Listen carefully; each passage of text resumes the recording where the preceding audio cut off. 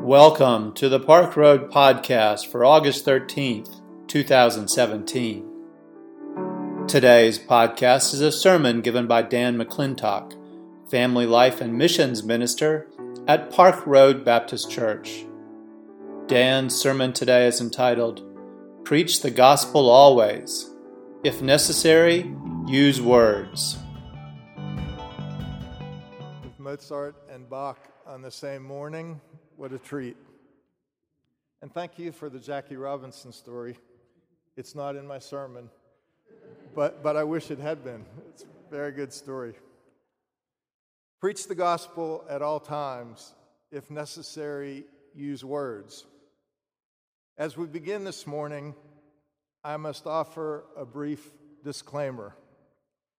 Many of you know that my wife is a faithful Catholic. Given that today's sermon topic is often attributed to St. Francis, you might be tempted to think that she chose it. She didn't, although she does like it.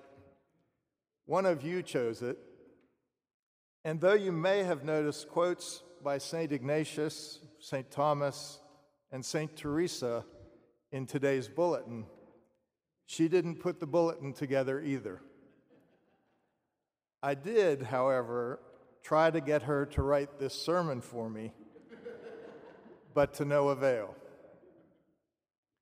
Today's sermon topic sounds to some of us like something we could find in the Bible. Preach the gospel at all times. If necessary, use words. It signifies, of course, that the gospel ought to be embodied in our actions, in the way we live, and in the deeds that we perform. The fact that it sounds like it could be biblical brings to mind a few other familiar quotes. God helps those who help themselves. Bible? No, Ben Franklin. The Lord works in mysterious ways. While this may be true, those words were penned by William Cowper, English poet, not by any of the biblical writers. Cleanliness is next to godliness. That's John Wesley. What about everything happens for a reason? Or spare the rod, spoil the child? No, you can't find either of those in the Bible either. And then there's my favorite. When questioned in an interview about his team's 5-win losing season with the Chicago Bears, Coach Mike Ditka responded, "As the Bible says, this too shall pass." Unfortunately, the Bible doesn't say that, nor did Mike Ditka hold on to his coaching job the following season. So, preach the gospel at all times. If necessary, use words isn't found in the Bible. Instead, it's a saying that is most commonly attributed to St. Francis of Assisi. The problem is, scholars agree that St. Francis probably never said those words, and certainly never wrote them down. In fact, the words didn't even appear until centuries after Francis' death, and even then were not penned by members of the Franciscan order.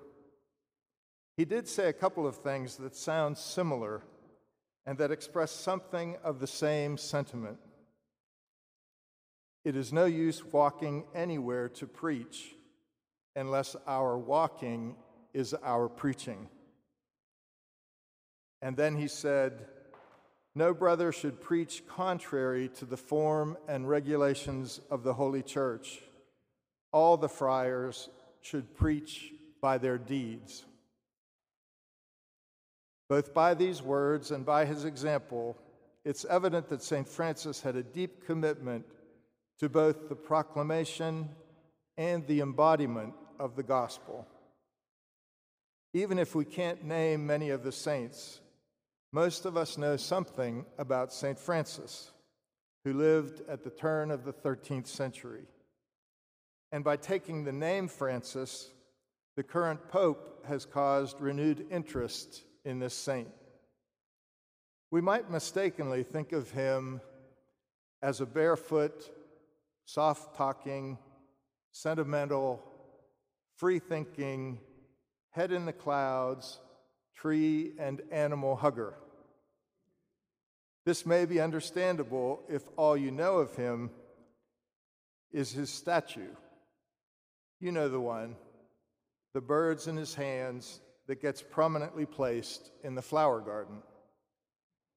But in fact, as one of his biographers has said, he was a man who wholeheartedly answered Jesus' call to follow him. One could strip down his life to three essential elements: loving Jesus above all else, living the gospel completely, and preaching the gospel by his words and his life. When he approached the Pope about establishing a new religious order, the Pope initially hesitated. Why? Because he thought Francis' call to live in poverty and to own nothing was far too demanding. We also know that much of Francis' ministry was taken up by preaching. He sometimes preached in up to 5 villages a day, often outdoors. In the country, Francis spoke from a bale of straw or a granary doorway. In town, he would climb on a box or preach from the steps of a public building. It is said that he preached to any who gathered to hear the strange but fiery little preacher from Assisi. He was sometimes so animated and passionate in his delivery that his feet moved as if he were dancing. Francis is often credited with creating the first living creche with a variety of barn animals and the full cast of characters. I know Park Roadians would appreciate knowing that after all the years of doing the live nativity scene here at church.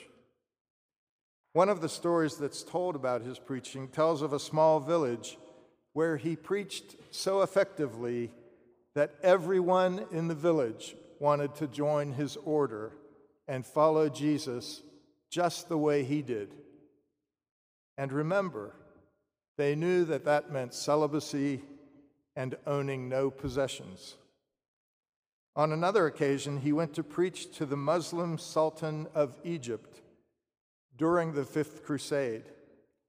He went almost expecting to be martyred, but the Sultan met with him and allowed him to share the gospel, and then assured his safe passage back to Italy.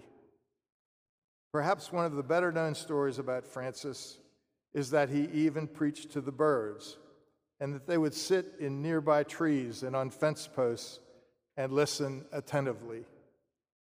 Most likely, this story, somewhat embellished, reflects Francis' recognition that God's handiwork is present in all of creation. Seeing the beauty and the marvels in nature was another way for him to continually praise and love God. So there can be no doubt that for Francis, preaching the gospel and living it out in everyday life, embodying it, were equally important. It wasn't a matter of either or, but instead of both preaching it and living it. At the time and in the context where Francis lived, most people were uneducated and illiterate. They were unable to read the Bible. Baptist News Global certainly wasn't an option, nor was listening to podcasts about Christian theology. In Francis' day, the words of Paul to the church at Rome were strikingly valid. How then can they call on the one they have not believed in? And how can they believe in the one of whom they have not heard?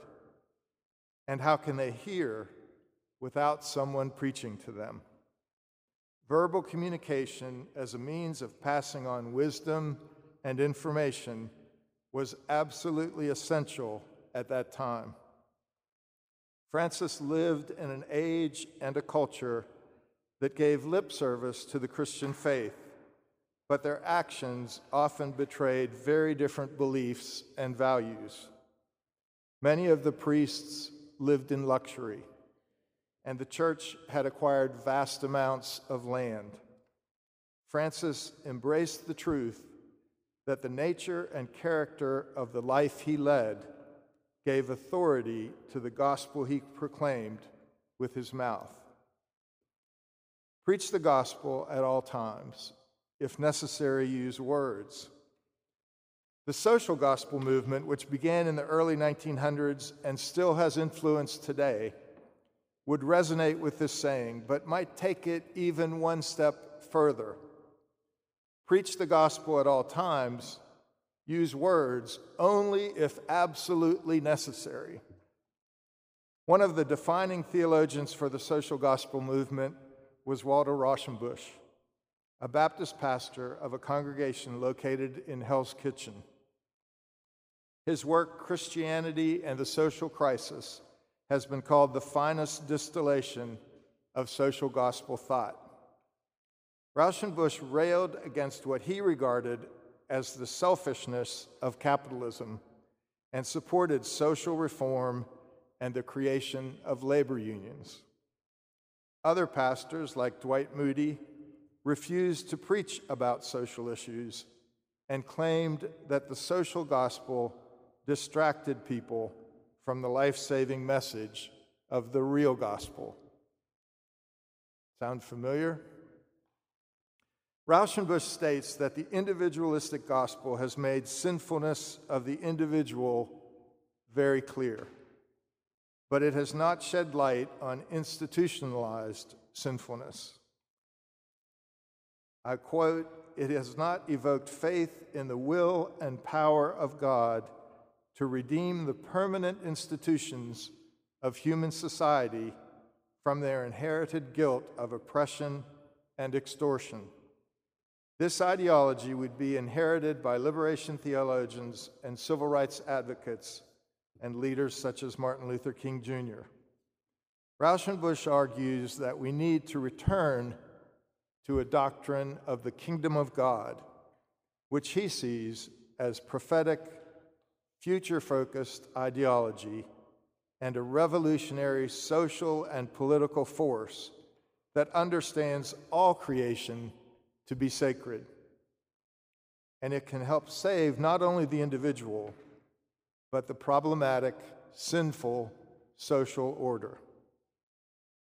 Obviously, this debate between social gospel and individualistic gospel continues in some form even today. In preparing the sermon, I came across a number of articles that argued that the notion of preaching the gospel without words was both ridiculous and impossible. For them, the quote should be, "Preach the gospel and use words, since they are always necessary." Taken to the extreme, this approach leads to tracts like the Four Spiritual Laws and to what I refer to as hit-and-run evangelism. Before going to France to work with university students, we had to jump through quite a few hoops with the then Foreign Mission Board of the SBC. In fact, a year's worth of hoops. But we were young and foolish and determined to go to France, so we jumped. One of the requirements, the most uncomfortable and objectionable to me, was to be certified in CWT, Christian Witness Training. I was flown to Boston, from somewhere in Alabama to participate in a training at a church that was using this CWT program for outreach. We were required to memorize verbatim a gospel presentation, gospel presentation, most of which God has graciously allowed me to forget. However, I do remember that it began, "If you were to die tonight, and God asked, 'Why should I let you into my heaven?' what would you say?" I know. Embarrassing. The first night of visitation, we were to listen as an experienced coach made the presentation. The first person who answered the door when we knocked was a woman who was totally distraught because her 15-year-old daughter had left her a note an hour before and she had run away from home. I had already had about 8 years of campus ministry experience, and my focus in seminary was pastoral care and counseling. So I was able to help by encouraging her to talk about it and helping her to think about possible courses of action. My coach partner was mostly silent. And I thought, thank goodness he sees that this is not the best time to start his memorized spiel. I was wrong. He was not going to leave without going through the entire thing, in spite of my numerous interruptions.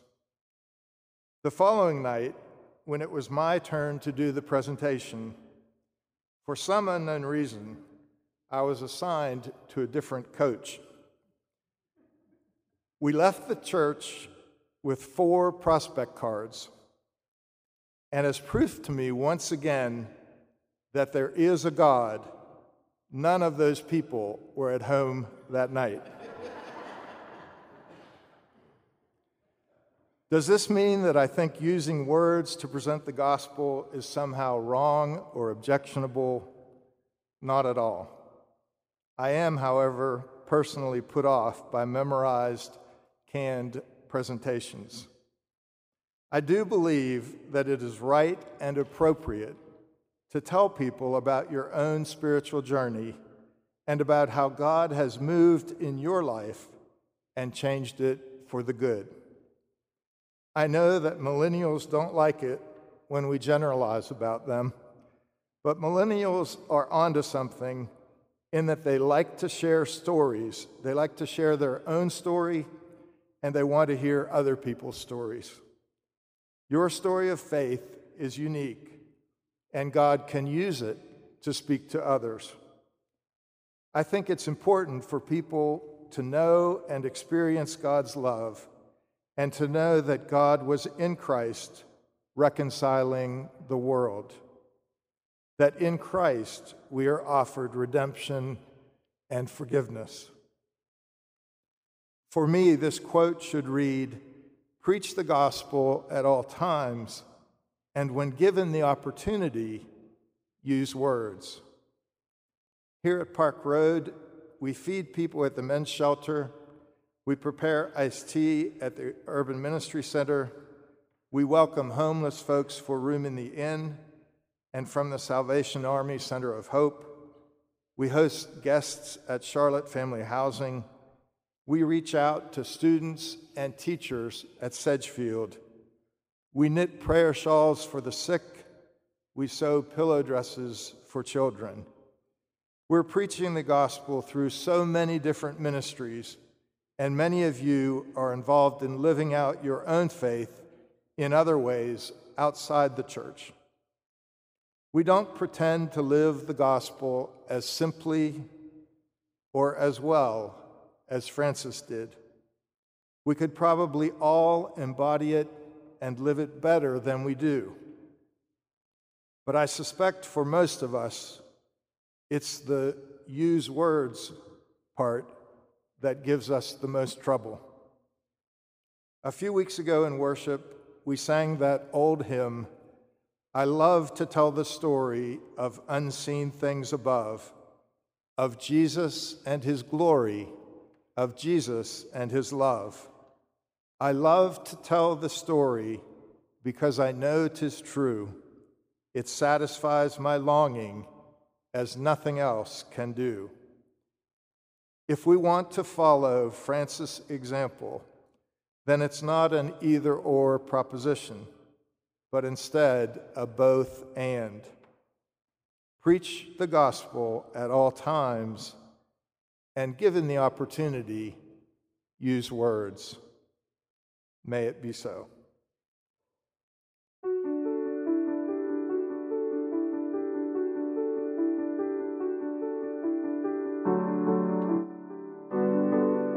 We invite you to learn more about Park Road at parkroadbaptist.org.